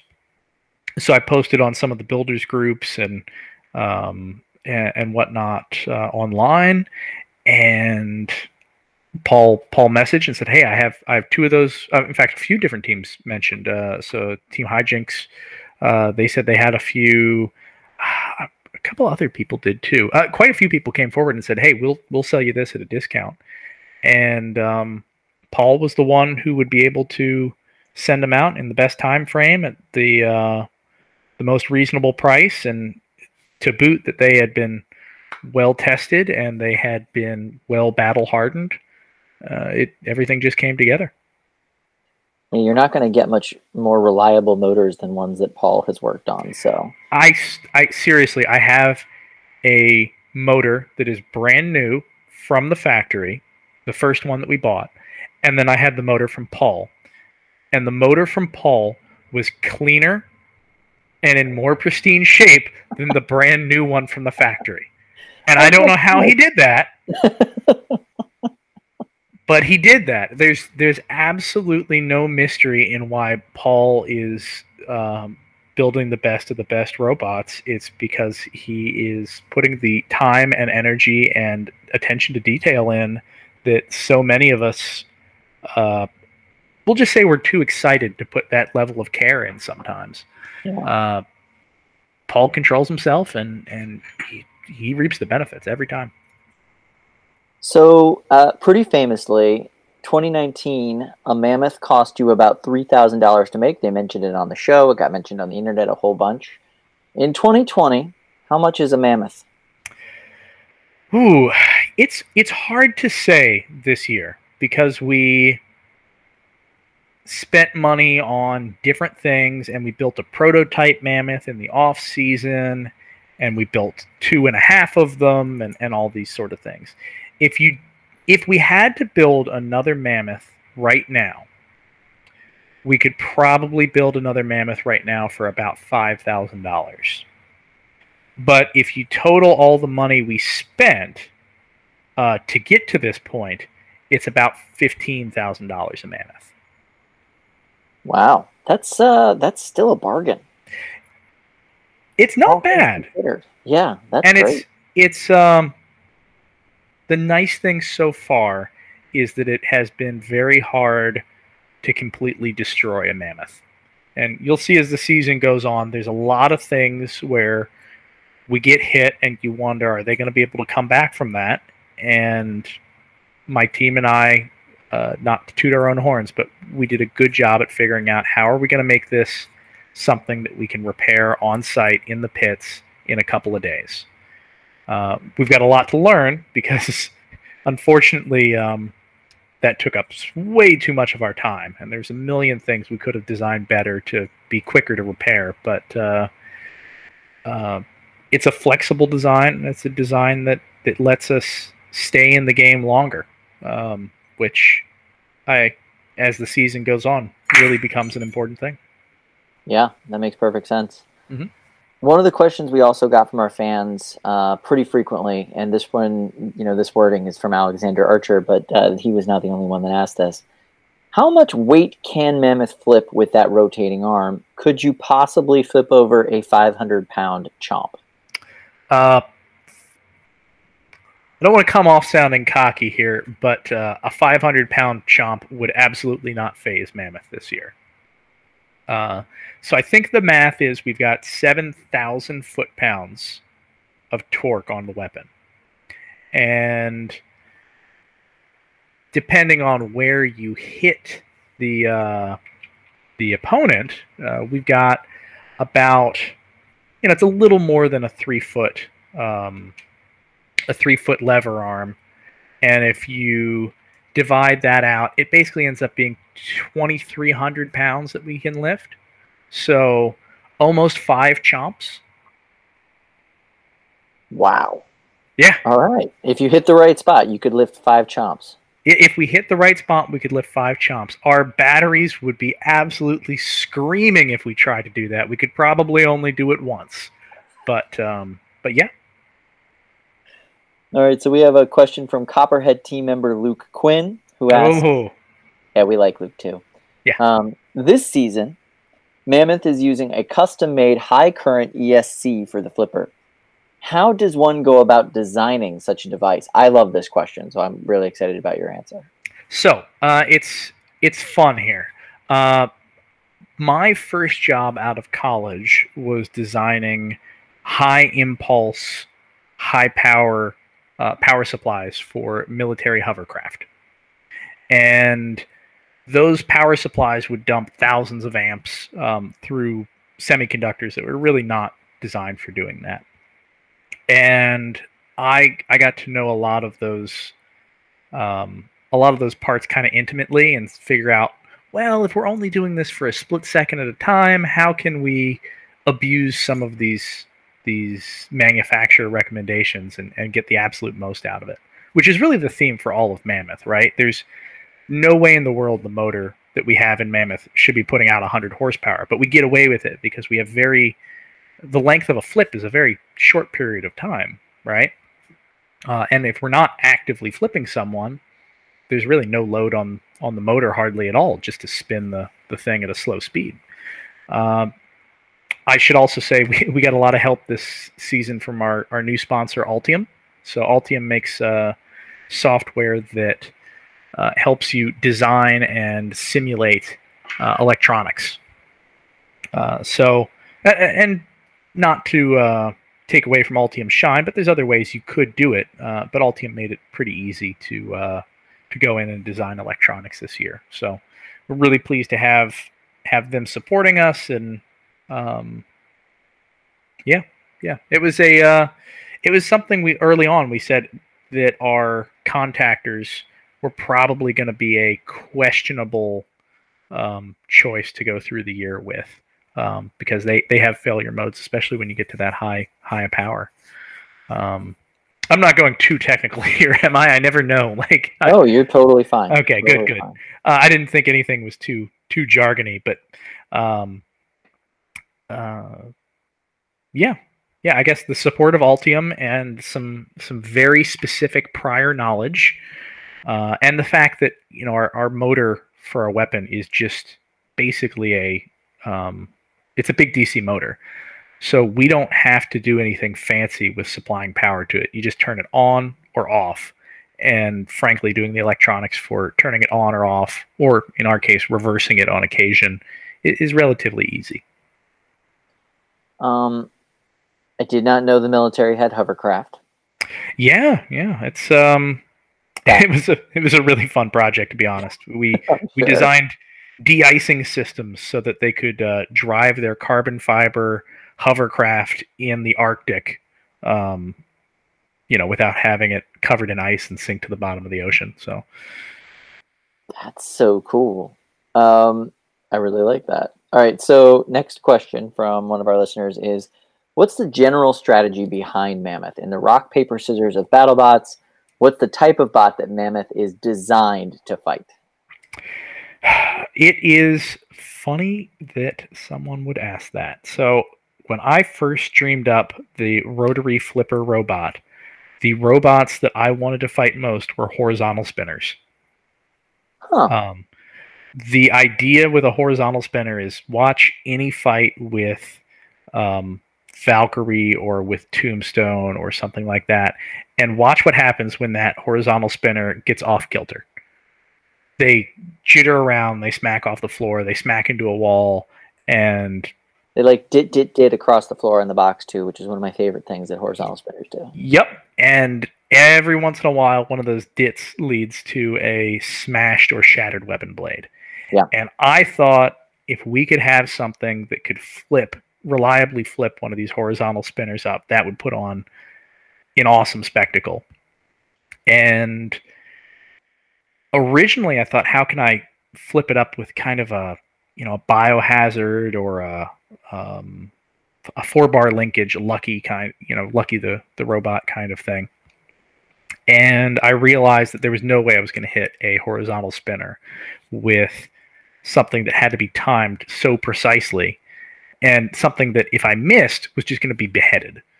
So why not build something that could, try and flip over and over and over and over again with no hesitation in between, and that was the genesis of the rotary flipper idea. So there you go. Originally it was designed to fight horizontals, and we have had a lot of interesting success and a lot of interesting failures on the way to testing that. So what are 2020 Mammoth's weaknesses? Like, in theory, what could you build on Mammoth to fix those weaknesses? Yes.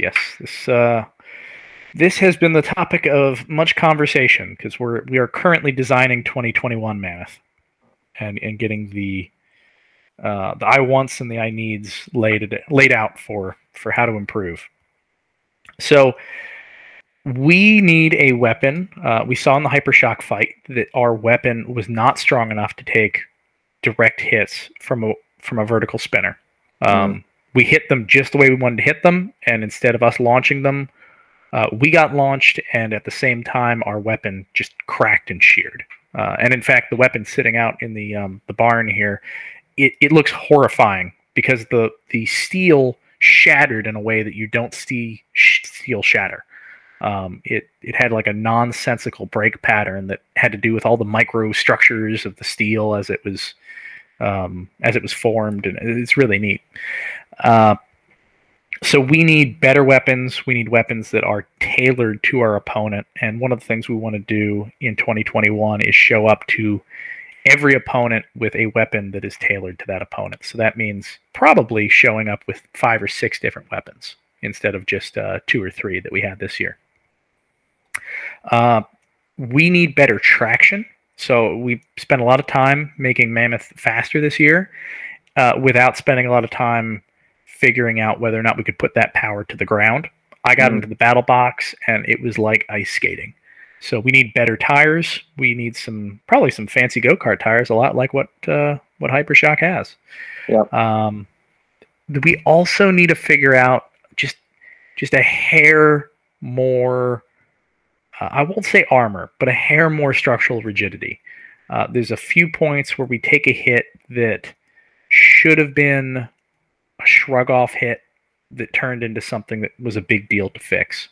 And there's a few things I can't quite talk about yet that we'll see as the season goes along. But thankfully, they're easy fixes. We basically went into 2020, upgraded all the major weaknesses from 2019, and we realized that there were a dozen other things that we should have updated to keep up with the new power and speed. And basically, everything we changed had a bunch of supporting modifications that should have been done. That the only way to find out was to take it into the battle box and test it. Oh man, have you considered talking to Riobots about getting some Brazil wheels? The topic has come up. They weigh a lot. We could do it, but we would have to make Mammoth smaller, and I don't know if people really want to go for a smaller Mammoth. I mean, even if it's that. Yeah, what is it really intimidating if it's only 5 feet tall? No, nobody wants to. No offense to Kenny Florian, but no, he's not that short. He's an intimidating man at any size. So now that we've talked about your run on BattleBots this year, last year, let's kind of go back in time and learn a little bit about your introduction into combat robotics. So you were a kid, obviously, during the original run of BattleBots. Back when you used to watch, did you ever see yourself competing on the show in the future? Yeah. Honestly, a part of me is still surprised I wasn't on the show back then. I spent a lot of time first dreaming and drawing up things, and then building and dumpster diving and hacking together what I could, trying to get on the show. So I've said before, a lot of the things that I learned back then, and a lot of my introductions into robotics came from BattleBots, came from Junkyard Wars, came from a couple of these TV shows that really showed what you can do with some time, some creativity, and a lot of know-how. Yeah, that's, I think, such a great story. I mean, we've heard it from you, we've heard it from several other builders, but I think the more, that gets out there, the younger generation who listens and looks up to everybody like you on the show, they can start to see themselves, doing this in the future. So I just always love hearing stories like yours. So, back when you were a kid and you watched, who were your favorite bots from the original series, and why'd you love them? My two top robots were Biohazard and Nightmare. Those were my two absolute favorites out of the bunch. I maybe would call in with Nightmare. In my childhood mind, I wrapped in Backlash. It's Team Nightmare. So the big giant vertical spinners of the day, and that influenced a lot of what Mammoth turned into. If you combine a giant vertical spinner with a lifter robot, you get Mammoth.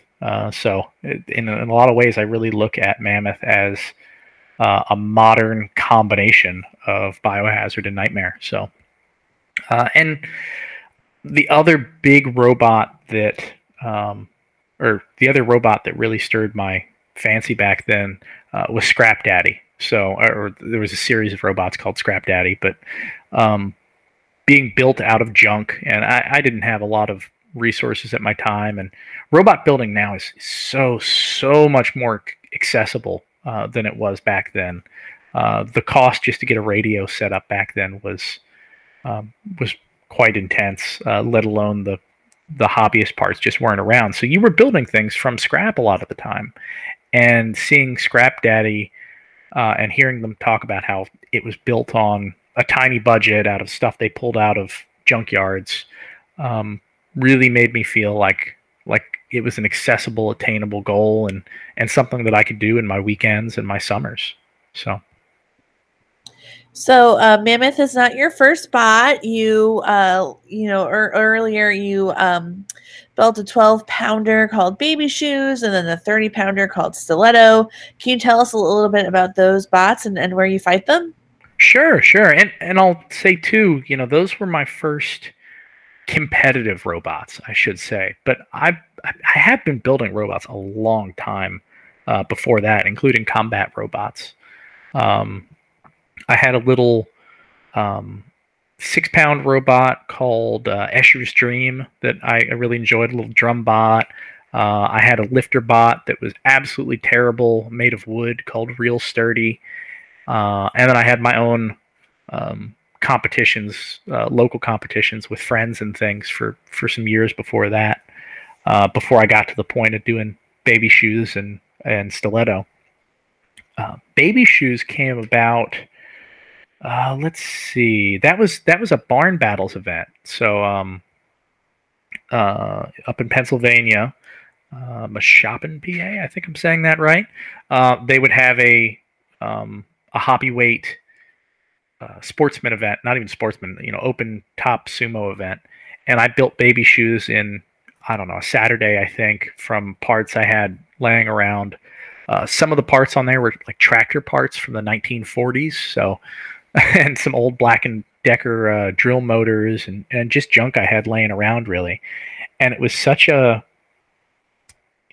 silly, strange thing that I couldn't help but build another. And when I built another, that suddenly went from being strange and unusual to being hilarious and unpredictable. And that was just too much temptation to take something that's hilarious and unpredictable and turn it into something that's hilarious, unpredictable, and a force to be reckoned with. So I built another, and it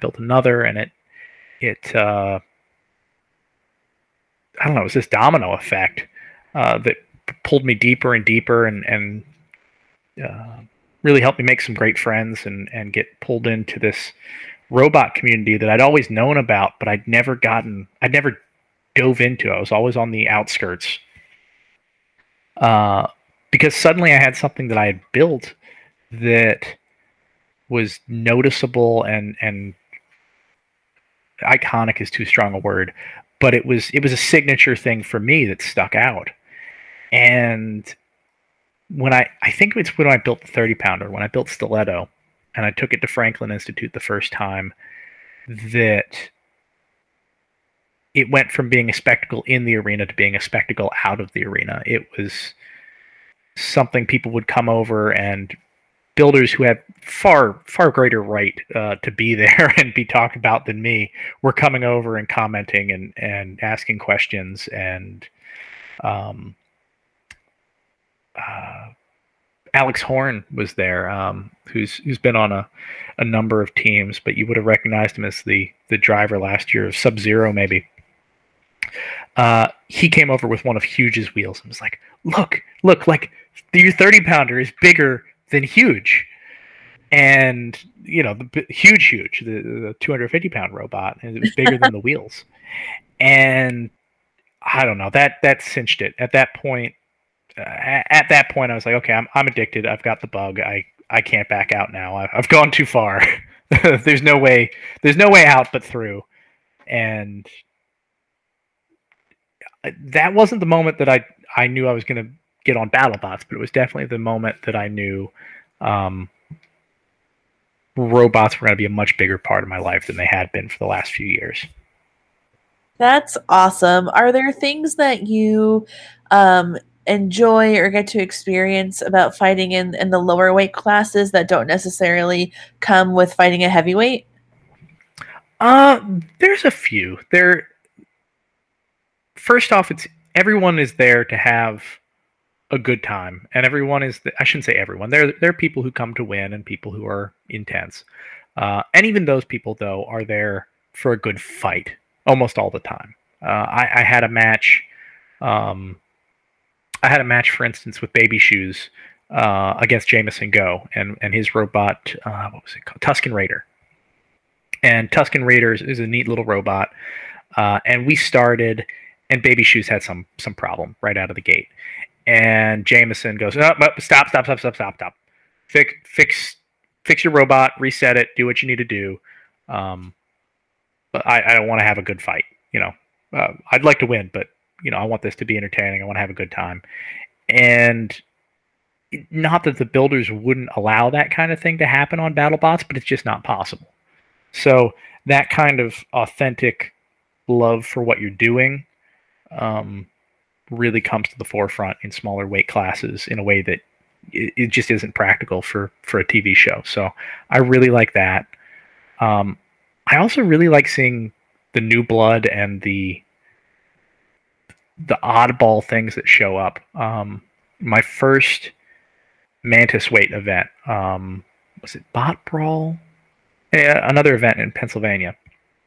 I showed up and I brought a 6-pound drum robot, and Joe from SME was there with a robot that he had 3D printed and had all these neat features on it.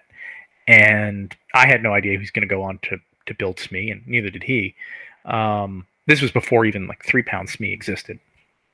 But I knew this was a guy who was building a bunch of cool robots just because he thought that was neat. And there was another man. He's one of my favorite people I've met. Not that I don't know him as a friend or anything, but he was one of the favorite people I've met. He's this old guy. I don't know his name, but an older gentleman who shows up to every event with a robot called Rock. It was like a 3-pound rock, 6-pound rock, whatever the weight class is. It's just that pound rock. And it's just a bunch of steel spot welded with a stick welder together on top of RC cars. But he shows up every time, and he shows up with like 2 or 3 equally old women, I don't know, 80s, 90s. But he's there, and he's just the sweetest person, and he's throwing something in the ring to see what happens and to have a good time. And there's something really wholesome and magic and engaging about seeing those kind of people show up. Nothing gets me more excited than seeing a robot go into the arena that was the best that person can do from whatever situation they're in, whether it was they didn't have money, they didn't have time, they didn't have the experience, and watching them get an experience that could never be duplicated is completely unique and organic to that situation. It's really a neat feeling to watch, and it's even neater when you're the one having that experience. That's awesome, and I think kind of leads nicely in to another question. Yeah, which is do you have a message for people who are thinking about getting into the sport and who want to feel that feeling? Yeah, definitely do it. There's like I said earlier, there has never been a more accessible time to build a robot. It's the parts that are out there for the RC car world, for the drone world, for the electric skateboard world make things so much easier than they ever have been before. And there's such a knowledge base, and there's such a community built around Facebook and Reddit and these online hubs of knowledge, and so many people willing to help. COVID aside, there's a dearth, unfortunately, of events because of that. But if it weren't for that, the last few years have been the robot renaissance. So get involved. If you're wondering how to do it, I really, really recommend people start in either the 12-pound weight class or the 3-pound weight class. To me, the 12-pound weight class is like the sweet spot of you can still build this with junk and have something competitive where you don't have to have any special tools and you don't have to worry about, tiny fractions of a pound. But unfortunately, it's kind of a rare weight class. So 3-pound is kind of the go-to place. And further than that, just build something. Expect, don't put any more money into it than you're not willing to burn, but build something as soon as you can.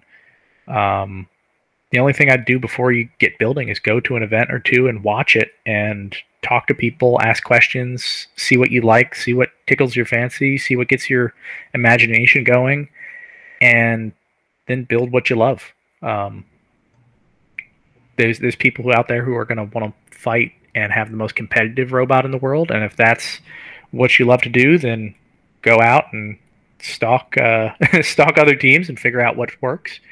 And if you want to build something that is different and unusual, do that. Decide what part of combat robots really appeals to you, and only let yourself be the guide on what you're going to build and why. Because there's a lot of reasons to get into this. There's a lot of paths to go down, but there's no reason in building something for someone else. So any bit of advice you get, take it with a lens of how does this help me build what is the absolute coolest robot from my eyes. That is fantastic advice, and thank you for sharing that. I think there's a lot of people out there who can get some guidance from that. Oh, good. Yeah, so we have a couple more questions from fans here. Mm-hmm. Jake Anderson asks, are you sad about the relative lack of mammoth puns? I'm woefully upset by it. Oh, thank you. I needed that in my life. There's don't worry, there's no shortage of mammoth puns here on the home front. Now we'll see. The Farouk introductions and yes, we missed the puns. We missed the jokes. I think, optimistically, maybe they're saving them for later. Ooh. All right. I like the sound of that. Yeah, I miss having the full Farouk intros throughout the episodes, but hopefully maybe for the finals we'll get them. So Matt Hedger asks, why don't you have a mini bot called Sid? So, first off, that's a great idea. This conversation came up in another podcast, actually, and I think the conclusion we came to was that our mini bot would be named Topsy. So we have a little stuffed animal named Topsy, and Topsy is named after, unfortunately, one of the elephants of antiquity. So you can look up the fate of Topsy, I guess in the early 1900s, late 1800s, but is named in honor of that elephant. So that would probably be our approach. I'm not sure what our mini bot would be, though. I'd be worried that Sid might be a little slow. I think historically Sids are a little slovenly. Yeah, that's what I'm going for. I'm trying to make a sloth joke, people. That's the idea. That's what I'm trying to say, is that I'm worried that our sloth robot would be slow. I'd say you could have a drone, but I think Mammoth would just knock into it in the air. There are worse things. And then to round us out, we have a 7-part question from Mary Catherine Carr. I know she brings. Oh well, it's anything from Mary Catherine Carr. So first off, does Mammoth ever make you feel short? It's funny because it's only as tall as we say it is when the weapon is straight up. So as soon as I walk up to it and the weapon isn't, my brain goes, "Oh, I'm taller than this 6'4" thing." Yeah. So in a way, it's a little bit of a boost. Plus, it's a little bit of an extension as your person, so it makes you feel like you tower over the opponent. That's hilarious. So when did Bryce become a hair model? He's really had a glow up for season 5. Didn't he though? Bryce, we went on to lockdown, right? And we had a couple of months there where we didn't get any work done on the robot, or I worked on it a little bit, but the team didn't get to meet up. And he shows up one day with a van to pick up or drop off some parts, and he steps out of his car, and there was this, like, I don't know, Baywatch style moment where there's kind of like a slow motion hair tousle, and like beard is coming through in the sunlight. And I was like, I don't know what you're using as product, but keep doing it, Bryce. You're going to look fantastic on TV. And he did. That COVID hair took him from, average Joe to average Fabio, I guess. Maybe whatever project he's using in his hair can be a sponsor for next year. There we go. I think the product is mostly quarantine. Well, hopefully that gets to end. Hopefully they're out of business by next year. Yeah, exactly. So what are some of your favorite bits on Mammoth? Ooh, let's see here. It's got to be the titanium Tootsies. It's just so fun to say. The eyeballs are also pretty fun. When you say bits, I'm assuming they mean like actual physical parts of the robot, not like skits that we do off to the side. But we do have a few videos coming out soon, so you'll have to watch out for those that are Mammoth bits in the other sense of the word. Ooh, fun! I think everyone's really going to enjoy it because they answer some age-old, often asked questions from the internet. So keep an eye out. Ooh, will do. So how does it feel having the greatest fight of all time, Huge versus Mammoth, obviously? Oh, my heart grew through sizes. It was great, wasn't it? I don't know how many times I watched it because it was one thing being there, and honestly, it's one of those fights where I wish we could have had the audience for it because it was killer in person. They seemed like they were jumping so much higher in person. If you believe it, the TV cameras really don't do justice to the size of Huge and Mammoth because they're coming from an angle that like minimizes their size. When they're in the arena compared to everything else, they're towering. But when I saw the reaction it got, and when I've heard some of the fans reach out, it made the whole season worth it. Last year, when we fought Axe Backwards, we had a moment right after, and Bryce looked at me, and he pretty much mirrored the same thing I was saying. It was like, well, this is already better than last season. It's worth it. I can go home happy. And I thought the same thing. And I thought the same thing after the Huge fight. Like, that was so good, and I was so proud of the robot and the team and the show we put on that if I had to go home right there, it would not have been a waste. It totally would have been worth it. That fight was truly just pure joy. Like I mean, I don't think I would have ever thought I'd be smiling so hard watching Huge lose because I love Huge, but it was just so fun and great, and it was just such a great match, and again, just like pure joy. So I think moments like that are what we need during these crazy times. So I still go back and like rewatch that fight because I think it's just so fun. So, and the best part is there's a pretty good chance, depending on how they seed things in the future, in season 2021, that we could have another chance and recreate the magic. And by that time, Mammoth is going to have some pretty substantial upgrades, and we have a chance to turn up the crazy another couple notches.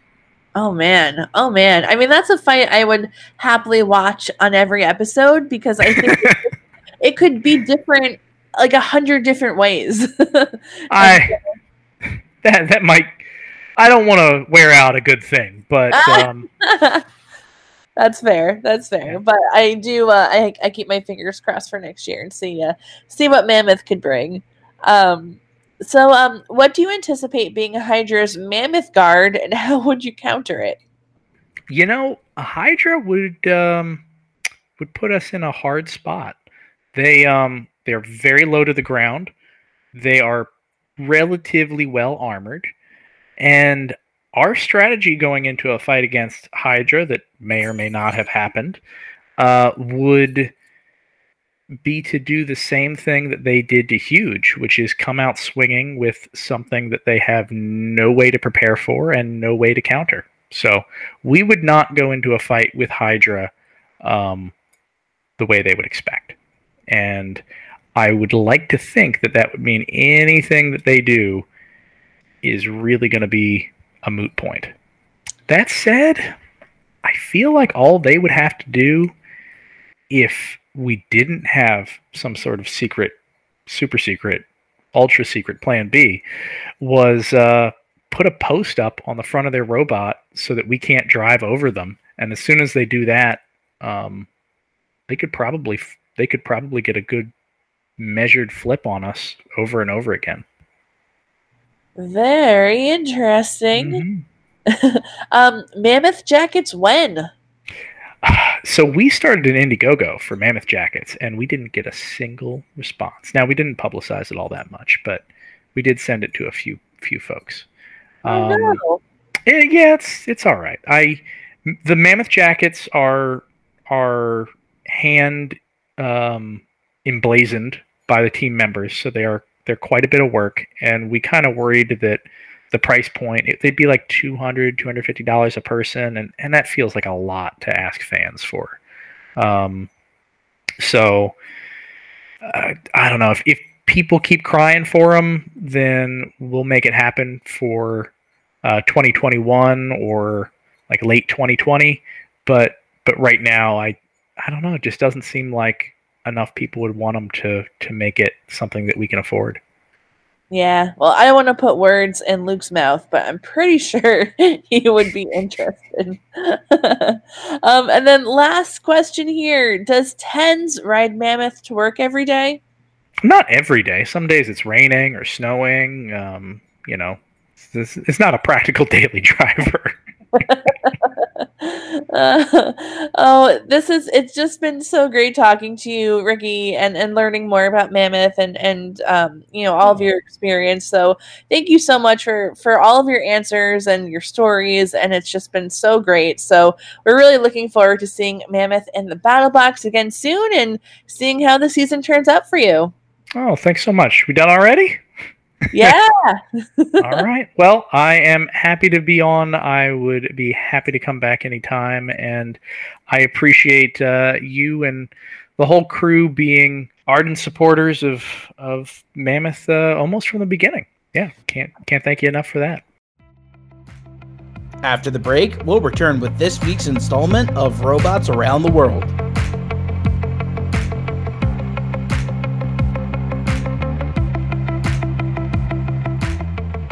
Welcome back from the break. Time for Robots Around the World. This week we're traveling to Maryland, where U.S. Army engineers are building robots that use living tissue for their mechanical joints in hopes of making tougher and more flexible robots. The engineers are focusing first on walking robots, sounds familiar, which can break easily if they slip and fall, just like me. By putting organic tissue in the robot's joints, the goal is to make robots that require less maintenance and can keep up with their human counterparts. So I'd actually not heard of this development before, so this is a lot to process. What are your thoughts on this, you guys? Have these people never had human tissue? Like it breaks all the time. Right. And then, like, as you get older, it does not become more durable or reliable. It only requires more maintenance. Yeah. I question. Yeah. So I think the idea is that with a mechanical joint, you need to have a very precise kind of range of motion. And if you're running up the stairs or something like that, that's great if the stairs are totally clear. But if there's a banana peel, or if you accidentally step on a pencil or something like that and tweak your mechanical knee, it's really easy to incapacitate a robot. Where if you have some living tissue in there. Instead, it has a bit more give. You can kind of go left or right, when you're navigating strange terrain. I will say, too, it's not human tissue. This article says that they're experimenting with all sorts of cells. So they might put a fly's kind of wing tissue inside of a robot's knee, or kangaroo's tissue, or something like that, and grow it inside of a lab, put it inside of a robot. Pretty interesting. I was gonna say, like, are they getting the tissue from cadavers or what? So okay, that makes a little more sense. Lindsay, they're putting computers right into dead bodies and sending them out to fly helicopters and stuff. You know what? I'm sure somewhere they are. Just kidding. Totally, just not related to this at all, and we may cut this, but have you seen on Netflix, like, one of the top movies this week is what is it called? Outside the Wire. Did you guys watch this? It's like a action movie where they have fighting robots in the military. No. What? Okay, yeah, they have like bipedal, like, army robots in this movie. And it's hands down the coolest part of this movie, which was terrible. Like, Jackie and I sat there and watched this for 2 hours, just mouths agape at how awful this movie was. But the CGI and the fighting robots, pretty cool. So if you saw it and agree with me, we can commiserate, I guess, together on this podcast. Don't watch it. It's terrible. Well, now I have to. It's bad, Chris. It's bad. It like has this kind of moral core that's kind of interesting, and then just throws it right out the window for the third act, where it's just brutality and violence. What about me strikes you as somebody who watches only good movies? Chris, you're the classiest person I know. What are you talking about? You watch bad movies? I'll watch a direct to Amazon Prime high fantasy movie.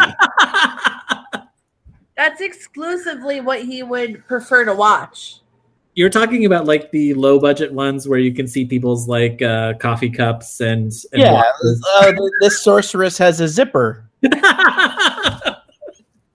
All right, you're gonna love this movie. You should check it out. Outside the Wire, Beyond the Wire. I don't know, something like that. I'm looking forward to it.